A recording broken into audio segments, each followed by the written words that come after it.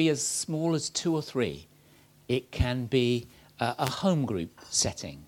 It's when we gather together in worship. And I want to think a little bit about that, and then we're going to practice a bit of that a little bit later on. So, I've called that communal worship. All right, how do we worship when we come together? We sing, like what we've been doing. One of the things we do is we sing. We pray. We read the scripture. Public reading of scripture is really important when we're worshipping. We break bread together. We have communion, the Eucharist, however you want to call that. And hopefully we'll be doing that more often over the next year or so. The spoken word. What I mean by that is there's lots of different ways in which we can communicate in worship, either preaching, prophecy, a word of tongues. There's all sorts of, or even the modern term of the spoken word. So there's lots of those, and it's doing them together as believers, and that's what I'm talking about today. That's what we're going to be thinking about, is doing that practice today. There's one other thing that isn't on there, which I did think about, and that is creative worship. Because we've got a creative God, then there are things like art, dance, drama, poetry. There's all sorts of stuff that is also part of worship as well and needs to be brought in more. We like the spoken part of it, though. We tend to concentrate a lot on that in church generally throughout, right across the world. We tend to do that a lot. And actually, God is a little bit bigger than that, so we need to push the boundaries, I think, on that and experiment a bit. So now here's where you come in. What is not worship? What is not worship? Who wants to tell me something that isn't worship? A few things that aren't worship. Come on, it's all about contributing. Football could be a kind of worship. Yeah, sorry. I thought the same thing. It's sort of the same thing. Well, yeah. Worshipping other things is not, obviously it is worship, but it's not worship to God. So worshipping other things. Anything else? Can anybody think of anything else? Anger, being angry, yeah. That is. What I was thinking, more so, is when it's about ourselves. When it's about us. That's not worship. When it's about us, it's not really worship. Let's move on, because I don't want to spend too long me doing it. I want you to be doing it more. What is the primary purpose of worship? The primary purpose of worship is putting God first. It's not about you and me. It's not about us. We come together to put God first. He already is first. It's just reminding ourselves that he's first. Reminding ourselves that he's number one. We praise God, lifting his name, praising him. Where we adore Jesus. That is the fundamental process we actually do. If you listen carefully to Tony's sermon, I don't think I've ever heard a sermon without Tony adoring Jesus. Somewhere it's going to be in there. Just listen carefully. And there's plenty to listen online. Because that is the primary purpose of worship, even in preaching. Lifting his name high. Giving him the status that he deserves. Reminding everyone how good God is. Because we've all got lots of logs in our lives, don't we? That when we burn them, that attracts people, that gives power. That's a kind of worship. And when we all put them on the fire together, wow. And that's what we hope to do a little bit later. Reminding us about what he has done. Reminding us about the fact that he died on the cross, he rose again. But also the fact that I prayed that I'd have enough money to pay for my shopping this week, and he did it. So all these different ways in which we can remind us that the things that God has done. That is what we need to be doing in worship. It is always God first and putting him first.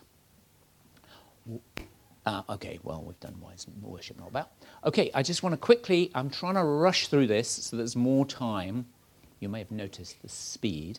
So there's more time for us to do other things. Let's read a couple of passages. What then shall we say, brothers and sisters? When you come together, each of you has a hymn or a word of instruction, a revelation, a tongue, or an interpretation. Everything must be done so that the church may be built up. If anyone speaks in a tongue, 2 or at the most 3 should speak at one time, and someone must interpret. If there is no interpreter, the speaker should keep quiet in the church and speak to himself and to God. Okay, that's 1 Corinthians 14:26. So basically that's about what we're doing in worship. And I just want to highlight a couple of things. Whenever you come together, it's not if you come together, whenever. So you need to come together to worship. And then everyone is invited to do things. Everyone should come prepared to share something. Not some people, the professionals or certain particular people, but everyone should be prepared to contribute. Maybe 60 people in one service is a bit much, but we should be prepared to contribute. I don't know how many are here, probably 50, I don't know. Let's look at another passage. Don't let anyone look down on you because you are young, but set an example for the believers in speech, conduct, in love, in faith, and in purity until I come. Devote yourself to the public reading of Scripture, to preaching and to teaching. Do not neglect your gift, which was given to you through prophecy when the body of elders lay their hands on you. So here, again, I just want to quickly highlight 2 items. First is, don't let anyone look down on you. In this instance, it's because he was young, but for any reason. Don't exclude yourself from being able to contribute to a worship service or a service. Don't exclude yourself because you're not good enough. Because face it, we're all not good enough. So you're in a good boat. So don't exclude yourself. You may be too young. You may think, oh, I'm too old. Or I can't speak very well. But you can always say, oh, there's this scripture of Jesus in the boat, and it really means something to me. And then someone else might read it. That's all you have to say. But it might bring something new or something fresh. And devote yourself to the public reading of Scripture. That's the other thing I really want to say. Whatever we do in church, we need to be reading more of the Bible.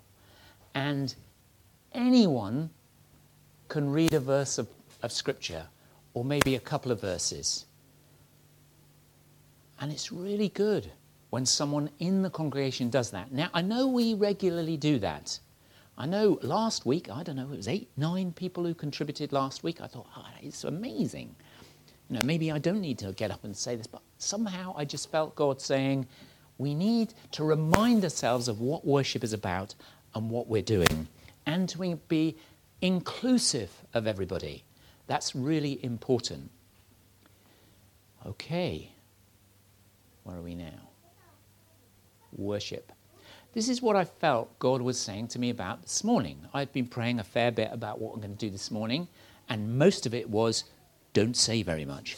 But there was one other little bit that was, which is, God likes us to have fun with us. He likes to have fun. He likes to see his children play. I don't know, if you've been a parent, then you love it when you see your children. It was great seeing Sophia just walking up here and saying hello to everybody, and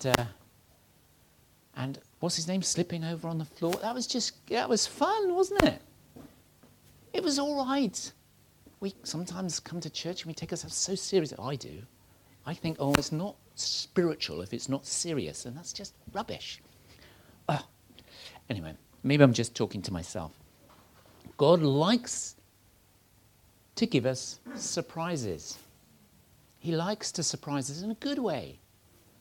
And so often we can be surprised. Even when I listened to that preach and he suddenly surprised me and said, oh, actually, I am here. And you weren't listening.